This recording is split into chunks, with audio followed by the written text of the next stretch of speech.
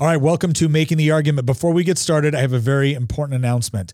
We have a brand new deal with GoodRanchers.com. That's right. If you go on to Good Ranchers and you use promo code Nick and you sign up for one of their subscriptions, you're not only going to get $15 off, but do you remember the old deal where you got 2 pounds of ground beef with each order? Well, we just upped the game. That's right. You can choose top sirloin, salmon, chicken breast, or bacon now. Every single order you get on that subscription is going to come with free top sirloin, salmon, chicken breast, or bacon. You get to choose which one if you use promo code Nick. And again, $15 off on top of that. That's a savings of $480 in meat by signing up for one of those subscriptions. Not to mention the fact that if you are looking for a gift for someone that is impossible to shop for, you can go on to GoodRanchers.com and get one of their brand new gift boxes. Now, this is a limited time only offer. It's part of their overall Black Friday special. So go on to GoodRanchers.com to get more details. Sign up for promo code Nick in order to get that deal, and let's get on with the show. Frustration among parents is constantly rising with respect to what is going on within their schools right now. And guess what? It should be, especially when it comes to the issue of critical race theory. Now, we have discussed this before, but we're going to hit this from a different angle today. So I want you to listen to some of the quotes that we're going to present to you from critical race theory advocates, because this is really important in order to combat the narrative that we are constantly being confronted with by the left. We discussed that today on Making the Argument with Nick Freitas, where we make the arguments to defend a free society.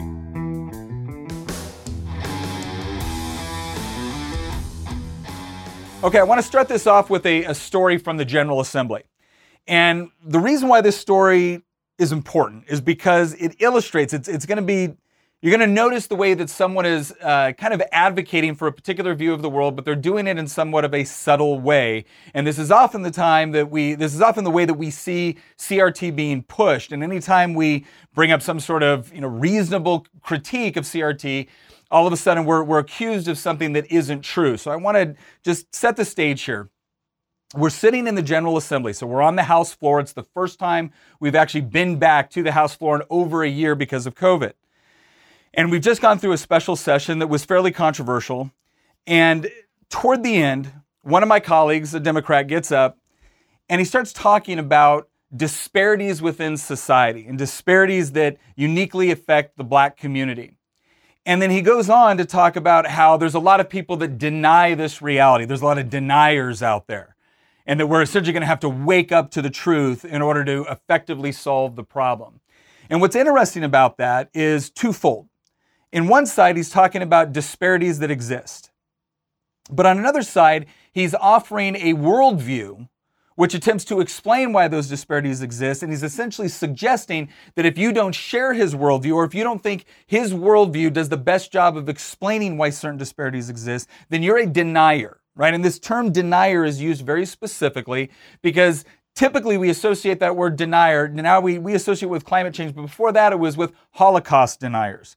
Right? And again, when you use that term, it's to conjure up this image in your head that how could you be so unreasonable, racist, bigoted, mean-spirited, or ignorant to ever believe that the Holocaust didn't exist, or that climate change isn't happening exactly the way that the left wants us to believe it's happening. And now, of course, that if you oppose a particular theory about disparities, well, then it's not just that you have perhaps logical or empirical questions about that theory. No, it's because you're a denier. Right? You're a bad person. You're ignorant, right? And the only way that you can be saved from your ignorance is that if you embrace not only the theory, but all the policy prescriptions that come along with it, right? It's the only way that you can save yourself from essentially being categorized as ignorant, bigoted, racist, etc., right? And this is a common tactic that is used with respect to the narrative surrounding critical race theory. So let's talk about some of the most common left-wing narratives that I've heard and that I've had directed against me whenever this topic of conversation comes up. So you probably all heard this one. CRT is just an academic theory about racism within power structures. All right, so this seeks to try to essentially say, what's the big deal, right? It's just a theory, and it's just a theory which explains certain, racist tendencies within certain power structures, which have effectively had negative impacts on certain aspects within society, right? And when you caricature that, or when you when you put that narrative forward, it gives the impression that, well, okay, yeah, what's wrong with studying power structures, and what's wrong with coming to the conclusion that certain power structures have been rooted in racism, that has disparate impact and negative effects and outcomes for certain populations, right? That seems perfectly reasonable, right? So that's why that narrative is used. Here's another one. If you oppose CRT, you're essentially denying that racism exists. So I've seen this before where someone says, well, I have a problem with this aspect of CRT, or I have a problem with this quote from somebody that is an advocate of CRT, and it's immediately coming out like, oh, so you're denying that slavery existed?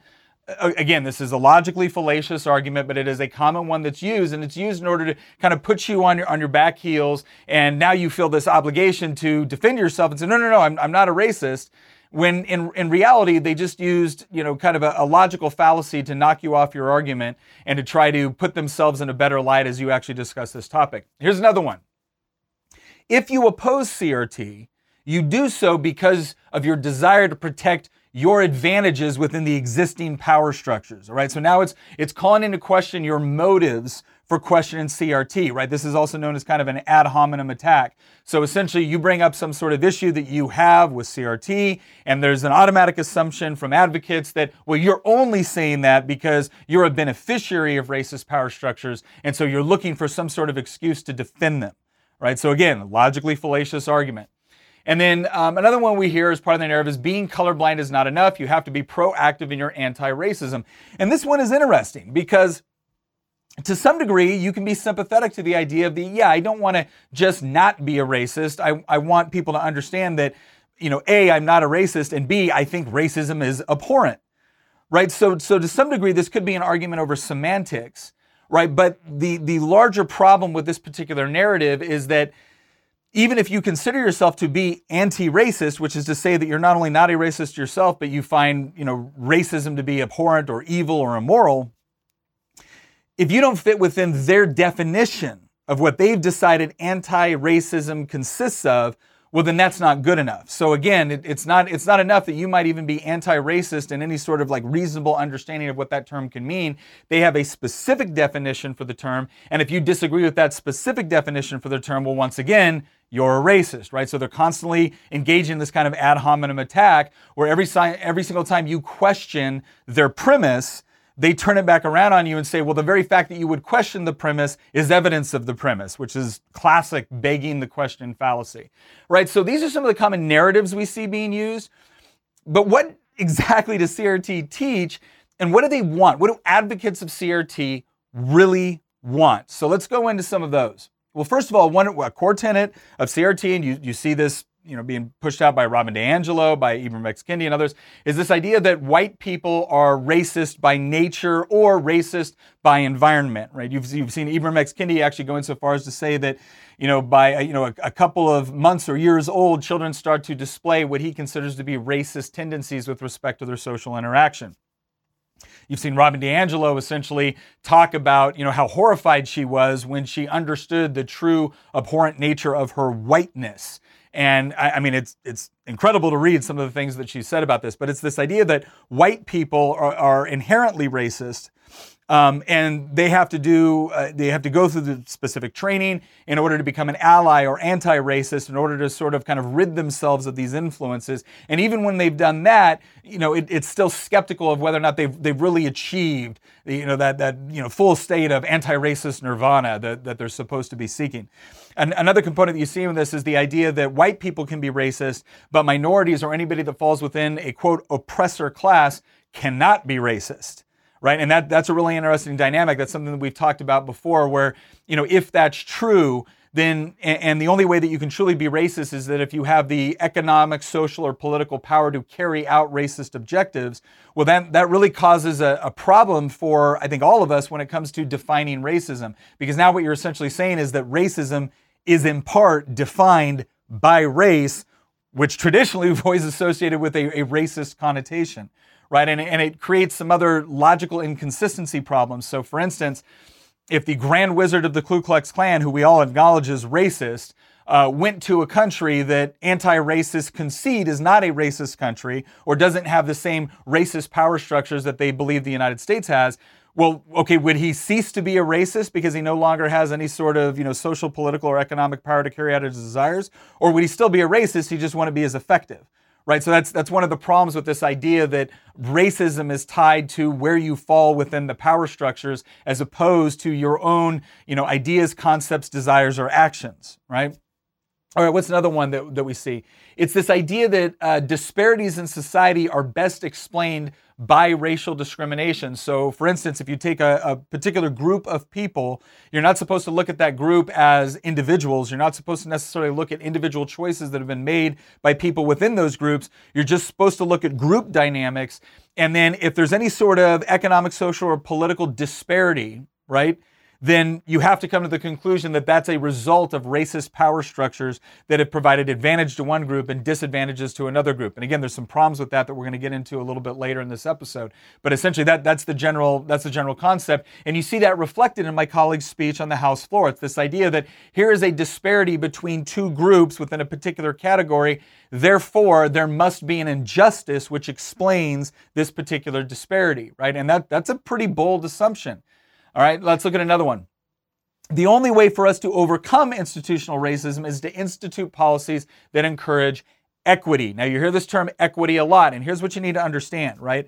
A lot of times we hear the term equality, and we're now being told that equality or equality before the law is not sufficient. We need greater equity.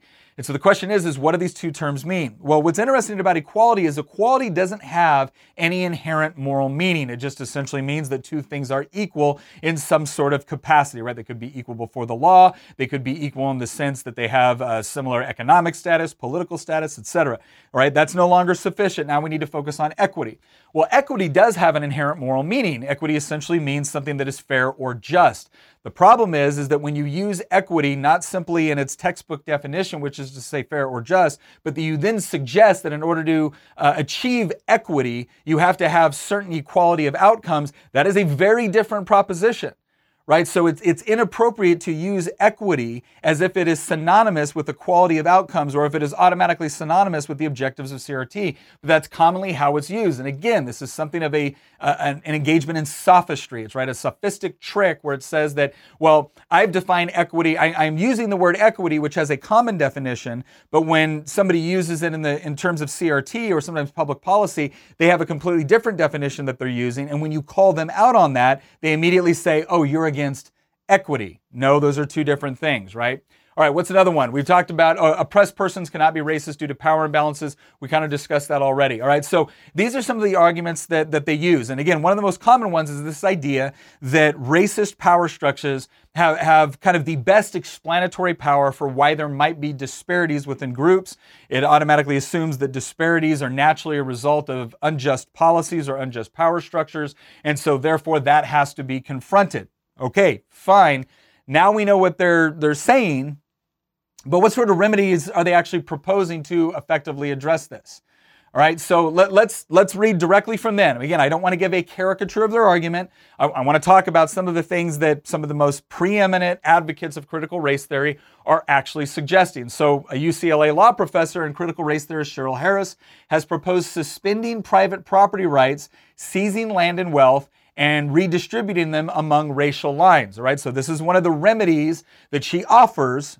So, right, again, it starts with CRT. That is the lens for which she is viewing the world and trying to explain these disparities. And the remedy that she suggests is suspending private property rights, seizing land and wealth, and redistributing them along racial lines, all right? Critical race advocate Ibram X. Kendi is one of the most popular ones right now. He's very in demand among corporate institutions, among teachers' unions to come and actually train teachers on anti-racism and critical race theory. In fact, he directs the Center for Anti-Racist Research at Boston University, and he's proposed the creation of a federal department of anti-racism. Now, he wants this department to be independent. What that essentially means is that it's not at the behest of the elected branches of government.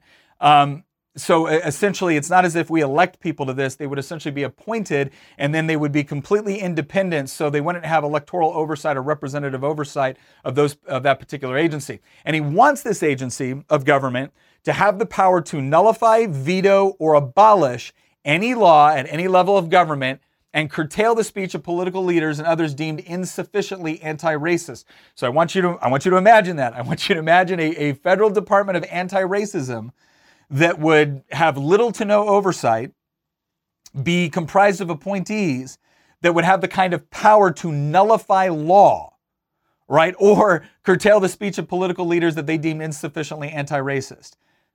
I would say that's pretty terrifying, somewhat authoritarian. But again, this is one of the things that Ibram X. Kendi suggests as a way to combat racism.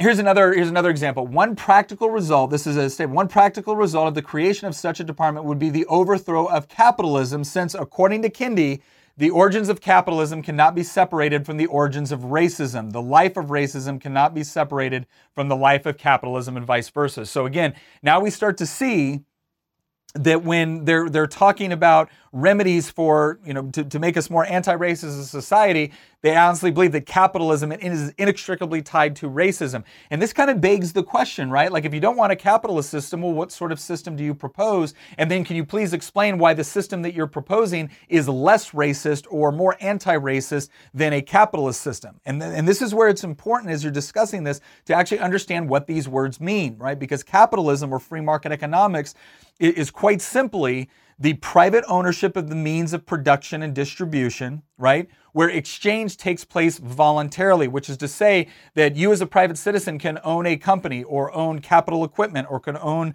a trucking company, whatever it is, right? You can own the very tools that we use to produce goods and services and to distribute goods and services, but you cannot compel by force someone to do business with you, right? So capitalism or free markets is really based upon this idea of voluntarism, right, and the protection of property rights. But we've already seen in two different explanations here by critical race theory advocates is that they believe that property rights and capitalism are inextricably tied to white supremacy and racism, and so they have to be overthrown, right? So again, that's one of the remedies that they're suggesting. Let's look at another one. Poverty, in the words of race theorist Kay Ann Taylor, is a structural, embedded, institutionalized, and systematic requirement to maintain capitalism's efficacy. It is an ongoing outcome of hegemony, patriarchy, and the capitalist economic structure. So once again, this is not simply a theory that is purporting to try to explain racist power structures. They've already identified them, and their solution is to get rid of them in order to create a more racist society. And you're going to see a lot of antipathy within critical race theory advocates against capitalism, free markets, private property rights, but it doesn't end there, right? Next one.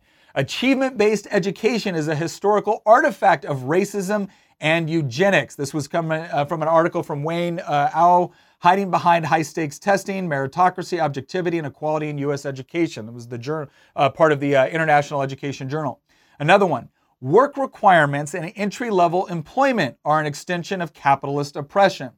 And that came from Wendy M. Limbert and Heather E. Bullock in their paper, Playing the Fool, U.S. Welfare Policy from a Critical Race Perspective, right? And then finally, we have the idea that the nuclear family, right? So the idea of mom, dad, children, the nuclear family is a vestige of white supremacy. And this came from White Supremacy and the Web of Family Science, Implications of the Missing Spider in the Journal of Family Theory and Review. All right, so again, this is a sampling of various things that prominent CRT advocates and academics have put forward as these are the things that we have to address, significantly reform, or abolish and get rid of in order to become a truly anti-racist society. So we already start to see that this is not some sort of neutral theory about understanding power structures or how racism can potentially influence them.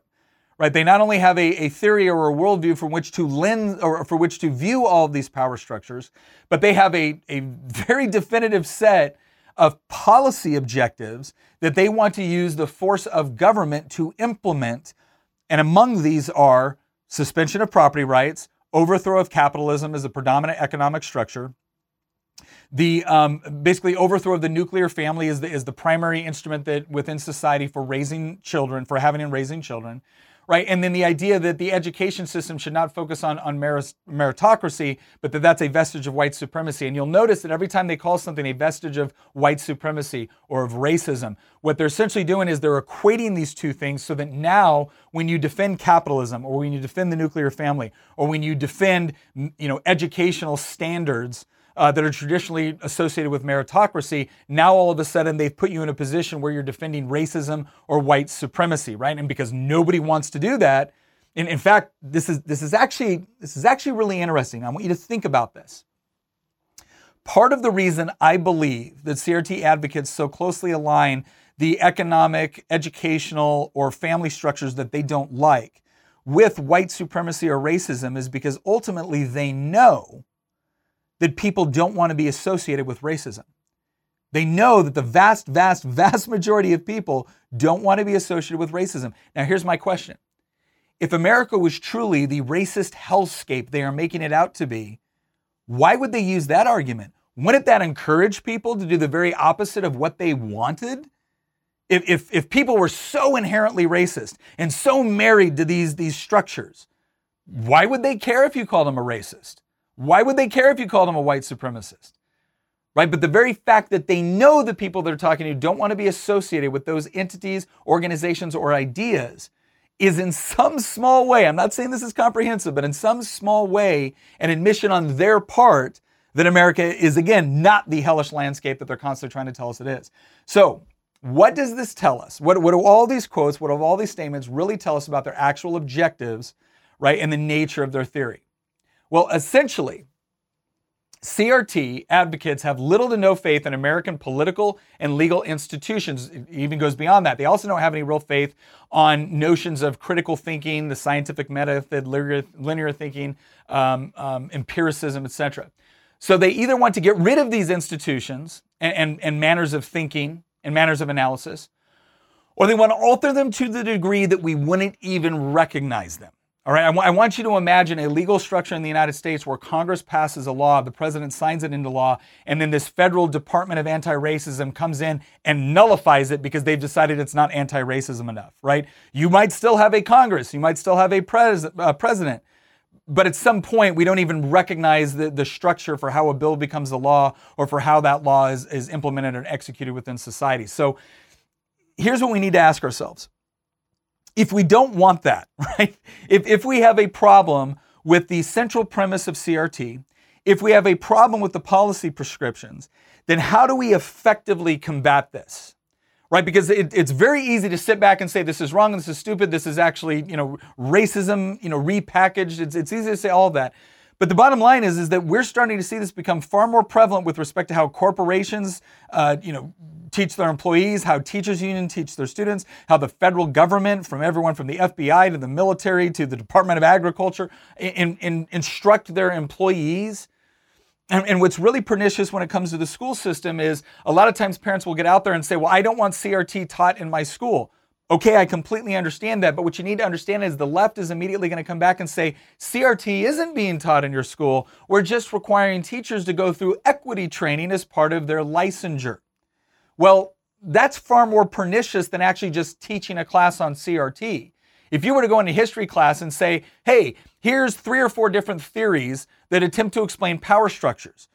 All right, parents might still have some issues with public school systems being, required to teach that, but at least then you're actually getting multiple perspectives on a particular issue. Instead, what is happening is your teacher now has the person that is responsible for educating your child has to go to equity training as a condition to either get or renew their license. And within that equity training, they are taught that CRT is not merely a theory, but it is the appropriate way to view reality. So now when your math teacher or your history teacher or your English teacher or your science teacher goes back to their classroom, there's this expectation that they are supposed to implement what they've taught as part of their equity training, which is heavily influenced by critical race theory, into every subject they teach. That is far more pernicious and subversive than just having a class where you present critical race theory along with other theories with respect to power structures, the civil rights movement, economics, etc. All right, so it is really important for us to be equipped to make the best arguments possible Because ultimately, you can advocate for banning CRT, but the practical reality, the intellectual reality is you can't ban an idea. You have to defeat an idea in the marketplace or the battleground of ideas. And the way you defeat a bad idea is with a good one. The way you defeat a bad idea is by you show the underlying presuppositions. You show how they're empirically false, logically inconsistent, right? How they don't actually do a good job of explaining what they purport to explain.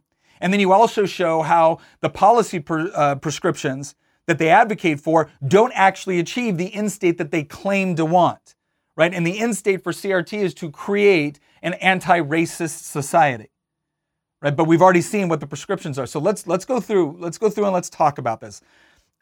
Because again, you should leave this podcast confident in your ability to be able to address some of the most common narratives and arguments coming from CRT advocates and being able to respond in a way that you feel confident in and that you feel confident sharing with others. Right? Especially your kids, because if your kids are still going to public school, this is getting into their curriculum. It is getting into their classroom one way or another. And when they come home and you have that 30, 45 minutes around the dinner table, this is your chance to properly equip them, right? To be able to go into that classroom and spot the problems. All right, so let's go through some of this.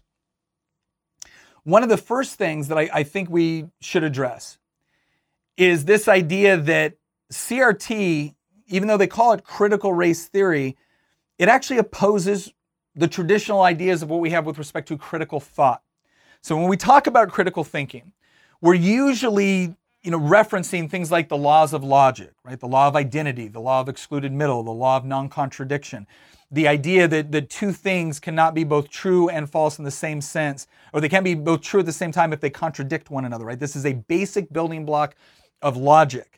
And one of the things that you see within critical race theory advocates and the way that they defend it is that when you bring up some sort of empirical problem with their theory, right? So for instance, you point out that, well, I don't think that you're doing a good job of explaining why disparities exist within particular groups. They come back and do they respond by attacking your empirical argument, or do they come back and say, well, you're only trying to protect the racist power structure because you benefit from it, or you're just dealing with right fragility?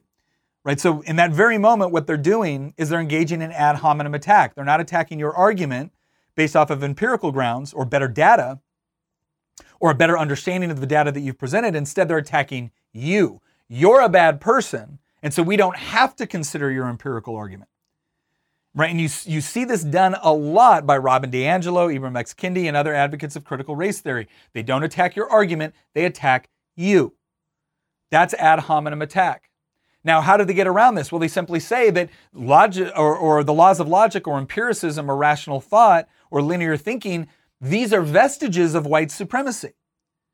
Well, okay, this begs the question, how am I supposed to determine whether or not what you are saying effectively explains reality? How am I supposed to then determine whether or not the policy prescriptions will address the problems that you've presented? How am I supposed to do that if I can't use critical thinking?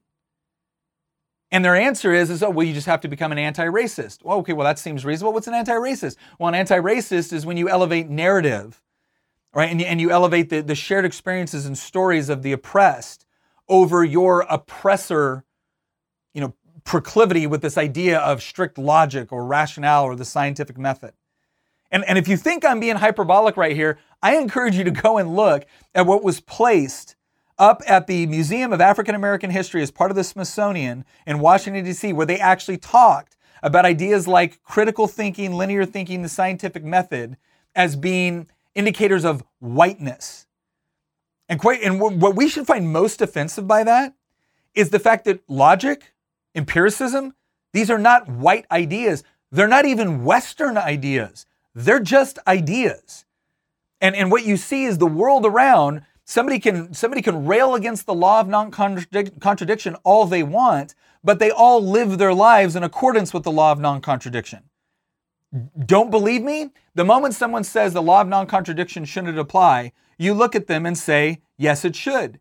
And the moment they say, no, it shouldn't, what have they just done? They've appealed to the law of non-contradiction. When they say it shouldn't apply, and when you respond to them and you say, well, when you say it shouldn't apply, what I hear you say is that it should apply.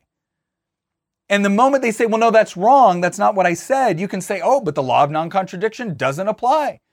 So the fact that you noticed a contradiction when I repeated your words back to you in a way that you didn't agree with means that you're appealing to the law of non-contradiction in order to defend your statement that the law of non-contradiction doesn't exist or isn't relevant. It is a self-defeating argument. That's why I say it's not white, it's not Western, it's just reality. And to tell an entire generation of kids that the law of non-contradiction or logic is somehow white, which is to presume that if you engage in it, you're either guilty of white supremacy or racism, or to engage in it is to betray your particular ethnic roots because that's a white idea or a Western idea, is not only wrong and horribly insulting, it is also literally training kids to not apply the basic building blocks of critical thought, which is absolutely critical for them to be able to graduate out of school and become a success socially and economically. So we should be horribly offended by the fact that they're trying to throw out logic in order to defend their theory, which apparently doesn't stand up to logic or empirical inquiry. All right, let's look at another one here.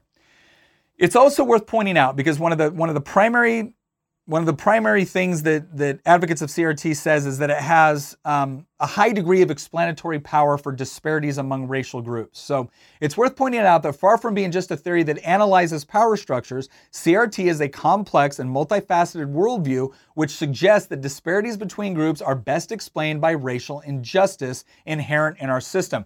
The question is that true? Because whenever you're making that sort of claim, then presumably the rest of us can come in and say, okay, I'm willing to give your theory an audience. I'm willing to consider it, but I need to see the empirical facts that you are using in order to back up this very, very bold claim, right? And I'm going to go, rather than pointing out all the different problems with this or going to all the various statistics that would question this concept, I want to introduce you to someone that I've talked about before on this podcast, but I cannot emphasize enough how important this person has been to my own thinking and how much I highly recommend him for anybody that wants to have a better understanding of political theory, economics, and the whole idea of discrimination and disparities, right? So there's a book by Thomas Sowell, and it is conveniently titled Discrimination and Disparities.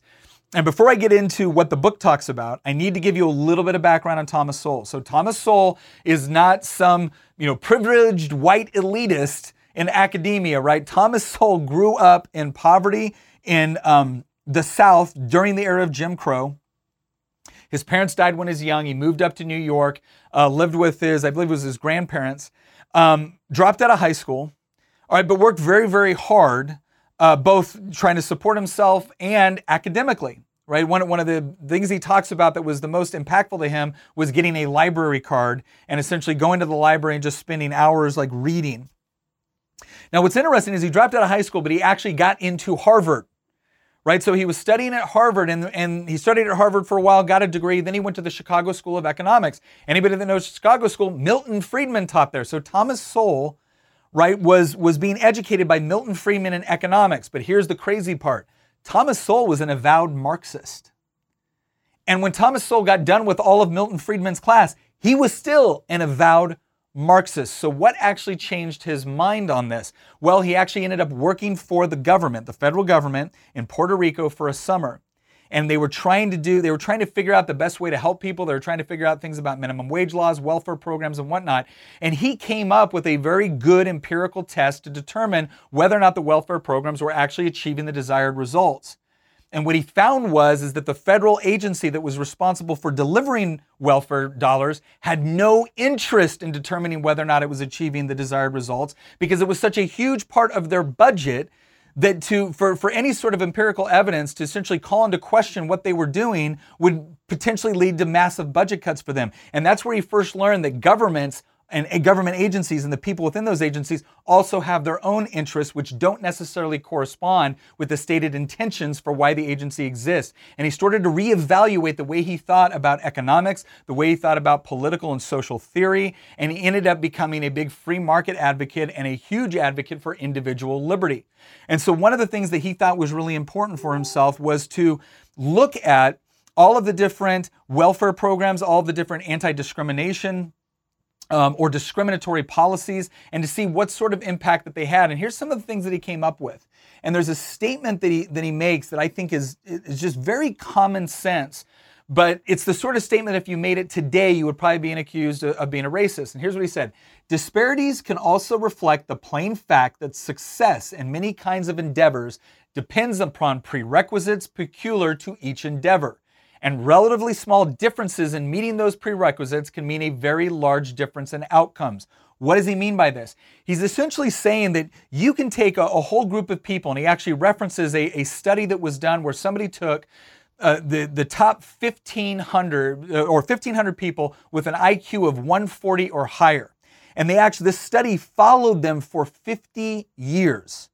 And what they found is within this group, so you have this common element, they're all brilliant.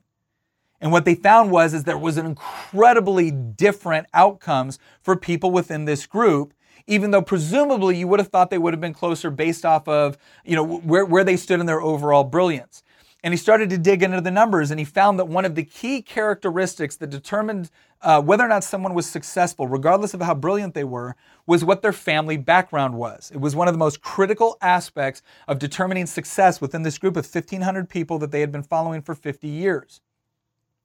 And so he came to some conclusions for this. One of the conclusions he came to is that it is really critical to track individuals, not just groups. That there's a wide array of different things that can essentially skew your conclusions if you're just looking at group dynamics and you're not looking at individual dynamics. He doesn't suggest that you shouldn't look at groups. He just says that you have to look at individuals within those groups, not just the group as a whole, if you really want to come to empirically rigorous decisions about why some people succeeded and why some people failed. And here's some of the things that he brought up that I think was really interesting. Because a lot of CRT advocates will come to the idea that, okay, this group is doing worse than this group, therefore it must be as a result of racist institutions and racist policies. And here's one of the conclusions that Thomas Sowell came to that I think is very interesting. He didn't deny that government policy didn't hurt certain groups. In fact, Thomas Sowell went so far as to say that there was a lot of government policy that did hurt minority groups, and specifically hurt minority groups. The interesting thing was, it wasn't the anti-racist policies, or while the racist policies hurt people, it was also a lot of the, quote, anti-racist policies or affirmative action policies, which he also discovered hurt minority groups. And so what's very important for that conclusion is that what Thomas Sowell was essentially saying is that, yes, racist policies by definition hurt minority groups, not to mention the fact they're evil and immoral and should be abolished. But what he was also coming to the conclusion is that he looked at economic numbers, as he looked at social numbers among the black family, going before the 1960s, when a lot of things like the Great Society and the welfare programs went into place. Here's what he found, is that civil rights legislation that removed Jim Crow laws, those all had a positive impact, just like you would expect, both for moral, economic, social, and political reasons, right? But a lot of the other programs within the Great Society, some of the welfare programs that were instituted, actually can be traced back as having adverse or negative effects. And one of the things that he points to, and this is really interesting, he goes, the black poverty rate declined from 87% in 1940 to 47% in 1960 before Great Society programs went into place. After the War of Poverty went into effect, the decline was far more modest than it had been. Not to mention the fact that if you look at different minority groups within the United States, actually, I take that back. If you look at all groups within the United States, before a lot of these anti-poverty programs went into effect, what you saw was that at all the groups, very, very few groups were having children out of wedlock or raising them in single-parent homes. After the implementation of the Great Society programs, you see an explosion among all racial demographics except for Asian communities with respect to out-of-wedlock births. Now, why is this important? Well, first of all, it's important because if you look at institutions, even like the Brookings Institute, which is a left-of-center think tank, they will tell you that there's essentially 3 things that you need to do in order to escape poverty, right? If you do these 3 things, you have less than a 4% chance of remaining in poverty throughout your life. And those 3 things are: get a job and keep a job, right? Just be a good employee or be a responsible worker. Right? Graduate high school, right? Get a basic level of education which allows you to go out and compete within the marketplace. And the third one was, and this kind of goes hand in hand, it was the idea of don't be, engaging in activity to have children before you're ready to have children. Essentially, if you get married first and you have a stable home and then you start having children, the chances of you being in poverty, the chances of you, getting into the criminal justice system, all that goes down exponentially. So those are the 3 things that you had to do. So here's the question. Why was it that pretty much all demographics had fairly low rates of children being born out of wedlock before the Great Society? Now, you can certainly point to certain cultural trends within, the free love and kind of like glorifying promiscuity within the 1960s. That certainly had a component to it. But the other thing that happened within our welfare programs is that we were passing programs that sought to help the poor, and what it essentially did was incentivized divorce and having kids out of wedlock, because if you did, you could get more money for children that you were having, but they would cut your benefits if there was actually a man in the house. And so it's pretty hard to not be able to empirically say, okay, look, we weren't doing this policy until here, we implemented this policy, and we see a huge explosion in this, right? And for those that would say, well, that's a causation correlation fallacy, no, when you are directly incentivizing a particular type of behavior and you get more of that behavior, it is reasonable to assume that causation and correlation is present within that dynamic, right? So Thomas Sowell points out that you're not wrong that government policies have actually hurt minority communities, but you might be wrong with respect to which policies have done some of the most damage, right? Again, none of us are surprised that Jim Crow, slavery, and all of those evil, abhorrent policies hurt minority communities. But I think a lot of people would be surprised on how some of the welfare programs or quote, anti-discrimination programs or discriminatory programs have actually hurt the very communities that they were designed to support. What is another example of a government policy that has actually hurt minority communities? Well, Thomas Sowell puts a lot of blame on minimum wage laws. And again, this seems counterintuitive. You would think to yourself, well, wait a second. If we're saying that certain minority populations are poorer than, majority populations, well, then wouldn't we want there to be minimum wage laws in place in order to help them raise their standard of living? And what Thomas Sowell points out is that when you allow politicians to arbitrarily set the price of labor, right, and set up a price floor, what you're actually doing is you're putting people that need that initial job experience or that are that first rung on the economic ladder and need to get that first job in order to become successful and to move on and move up that economic ladder. When you price them out of the market, right, you actually do them a disservice. And I actually had to point this out to a room full of students once, that less than 4% of the labor force actually makes minimum wage. And the vast majority of them are either really, really young and they're starting off their economic life, or they're elderly and they're just supplementing other income, right? So when you essentially make it more difficult to hire that group that is younger, you are perverting their entire economic progress for the rest of their life.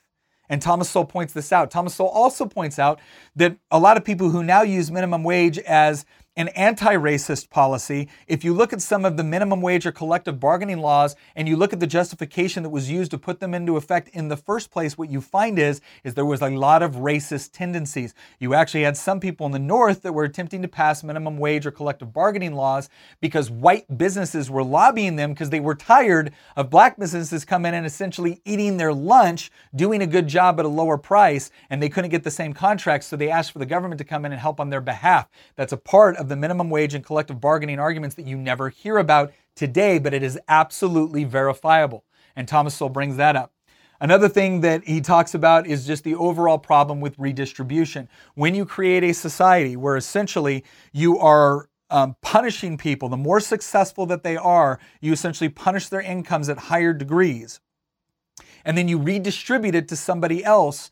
You run the risk. Your desire might be to help, but you run the risk of actually incentivizing destructive behavior. Because again, if the way that I get the money is by doing things that organizations, even like the Brookings Institute, have acknowledged are more likely to keep you in poverty or to put you in jail, and the government's incentivizing those programs, then are they really doing you a favor? Yes, in that one instance, they might be making you a little bit more comfortable in poverty, but are they really doing you a favor to help you escape that and to be able to be financially independent? And that answer there is, I think, no, they're not. So as we look at kind of our comprehensive argument, right, what is that? What is kind of that short statement that we can make to someone as we're talking about CRT in order to kind of deflate this idea that we're just, racist or we're protecting our white supremacy or patriarchy or things like that? I think the first thing that we need to do is you point out your overall concern with CRT is certainly not the analysis of power structures or how they can be influenced by racism. But what your real concern is that you too want to combat racism, right? You agree it's not good enough to simply be neutral on the issue of racism, that you too want to be proactive in tearing down any attempt by an individual or an organization to be racist against another human being because we feel that it is inherently immoral, right? That there is no instance where being racism can be a moral thing. To being racist can be a moral thing. And so your question for CRT advocates is very simple. It's one, explain to me in the totality what it is that you really believe. Ask questions and be prepared to go ahead and give off some of these quotes that I've mentioned here. Because what I found is for a lot of people that are kind of superficially supporting CRT because they don't want to be considered a racist, they have no idea of the larger objectives with CRT advocates. They have no clue that prominent CRT advocates want to overthrow capitalism or think that free markets is synonymous with white supremacy. They have no clue that rigorous academic tests for educational institutions is considered synonymous with white supremacy. Right? They have no clue that they want to suspend private property rights and engage in massive redistribution along racial lines. But they don't know that those are objectives as CRT advocates. And so when you ask them, what do you think CRT is? That gives you that opportunity to come in and I read this quote by Ibram X. Kendi, or I read this quote from Robin DiAngelo, and she said this. Do you agree with that? Is that what you want to achieve? Do you think that the way that we combat racism is by getting rid of capitalism? Start asking those questions. Open them up within their own presuppositions about what they think they know about critical race theory. Now, if they're a diehard activist, chances are you're not going to change their mind in this, and they're just going to resort back to saying, well, you're just a racist, or you're part of the patriarchy, or you're a white supremacist, right? I wouldn't waste a lot of time with people like that unless you've got other people that are watching the discussion and you're giving out sound, logical, empirical. You're asking the right sorts of questions that open them up within their presuppositions, and they're responding to you in that way that can actually be very effective at turning off the very people that CRT advocate is trying to influence, right? So asking those important questions. But for that coworker, for that friend of yours, that honestly, it has good intentions. They just want to combat racism, and they're looking for the best way to do it. This is the part where you first expose them to the underlying ideas, which are rooted in Marxism within the Frankfurt School. We've talked about that in another podcast. I'm not going to get into today, but it is rooted in that idea. When you start to actually expose them to both the ideas and the policy prescriptions that are laying out in order to combat racism, that's where you can start to get them to really, really open up their eyes to what CRT is all about, and that it is not this simple, benign way to combat racism. And then the second component that you come around with, right? Because you don't want to just talk about what's wrong with their theory. You want to talk about what's right within our own worldview, which does value individual liberty and equality before the law and the ability for each human being to be able to pursue their own interests. And what you say in that point is you say, I think the best way to combat racism is to cause it to fail in the marketplace of ideas. Because one of the things that we know about things like the free market is that the free market tends to punish racism. And the way we know this is true is because a lot of business owners that wanted to run their businesses in a racist fashion, right? What they did was they tried to get the government to pass laws to protect them from competition against either minority-owned businesses or to protect them from competition against those businesses which did not want to engage in racism, which wanted to employ people, promote people, and serve people through their business, right? It was the racist businesses that ran to government in order to get more power to try to thwart their competition. Right? We want to talk about this idea of equality before the law as being critical. This idea that you would throw out equality before the law and that you would essentially make the law nothing more than a hodgepodge of different policies to try to advantage or disadvantage people based off of race is counterproductive to the overall goal. Yet that is exactly what CRT advocates are advocating for. Another component that we really want to hit on here is this idea of, while group identities may be useful on some level, the moment that we insist on judging people by the group, instead of looking at people as being their own unique individual, that they have their own creativity, talents, that they have their own objectives for their life, and that they should be free to pursue the outcomes that they want, not based off of what some academic says they should want, based off of a group identity or group dynamic, but operating within a free environment to be able to make their choices, to define what happiness looks like for them instead of having it foisted upon them by somebody else, right? I would say that's an anti-racist objective.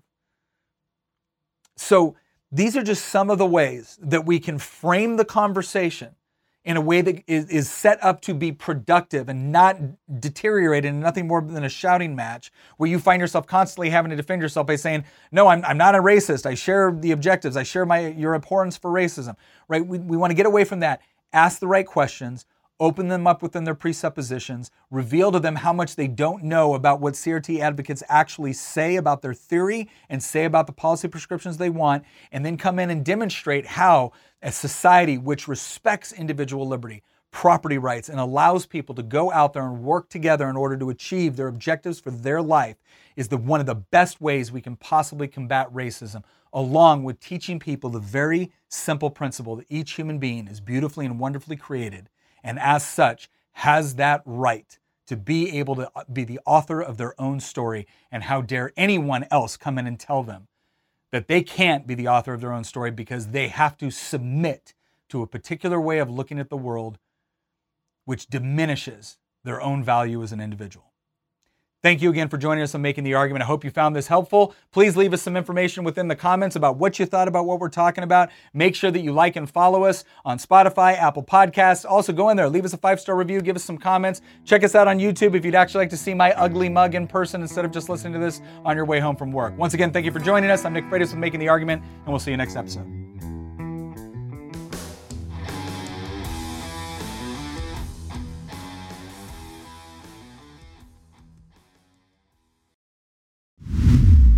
Once again, thank you very much for listening. If you want to support the show, again, one of the best ways you can do it is by heading over to goodranchers.com with promo code Nick. You're going to get $15 off. You sign up for one of those subscriptions and you're going to get up to $480 of free meat with that subscription. You get to pick top sirloin, salmon, chicken breast, bacon. It is all up to you. Plus, if you're looking for gifts to get for the people that are impossible to shop for, goodranchers.com also has gift boxes. You need to act quick. This is part of their overall Black Friday special. So head on over to goodranchers.com, use promo code Nick, and once again, thank you for listening.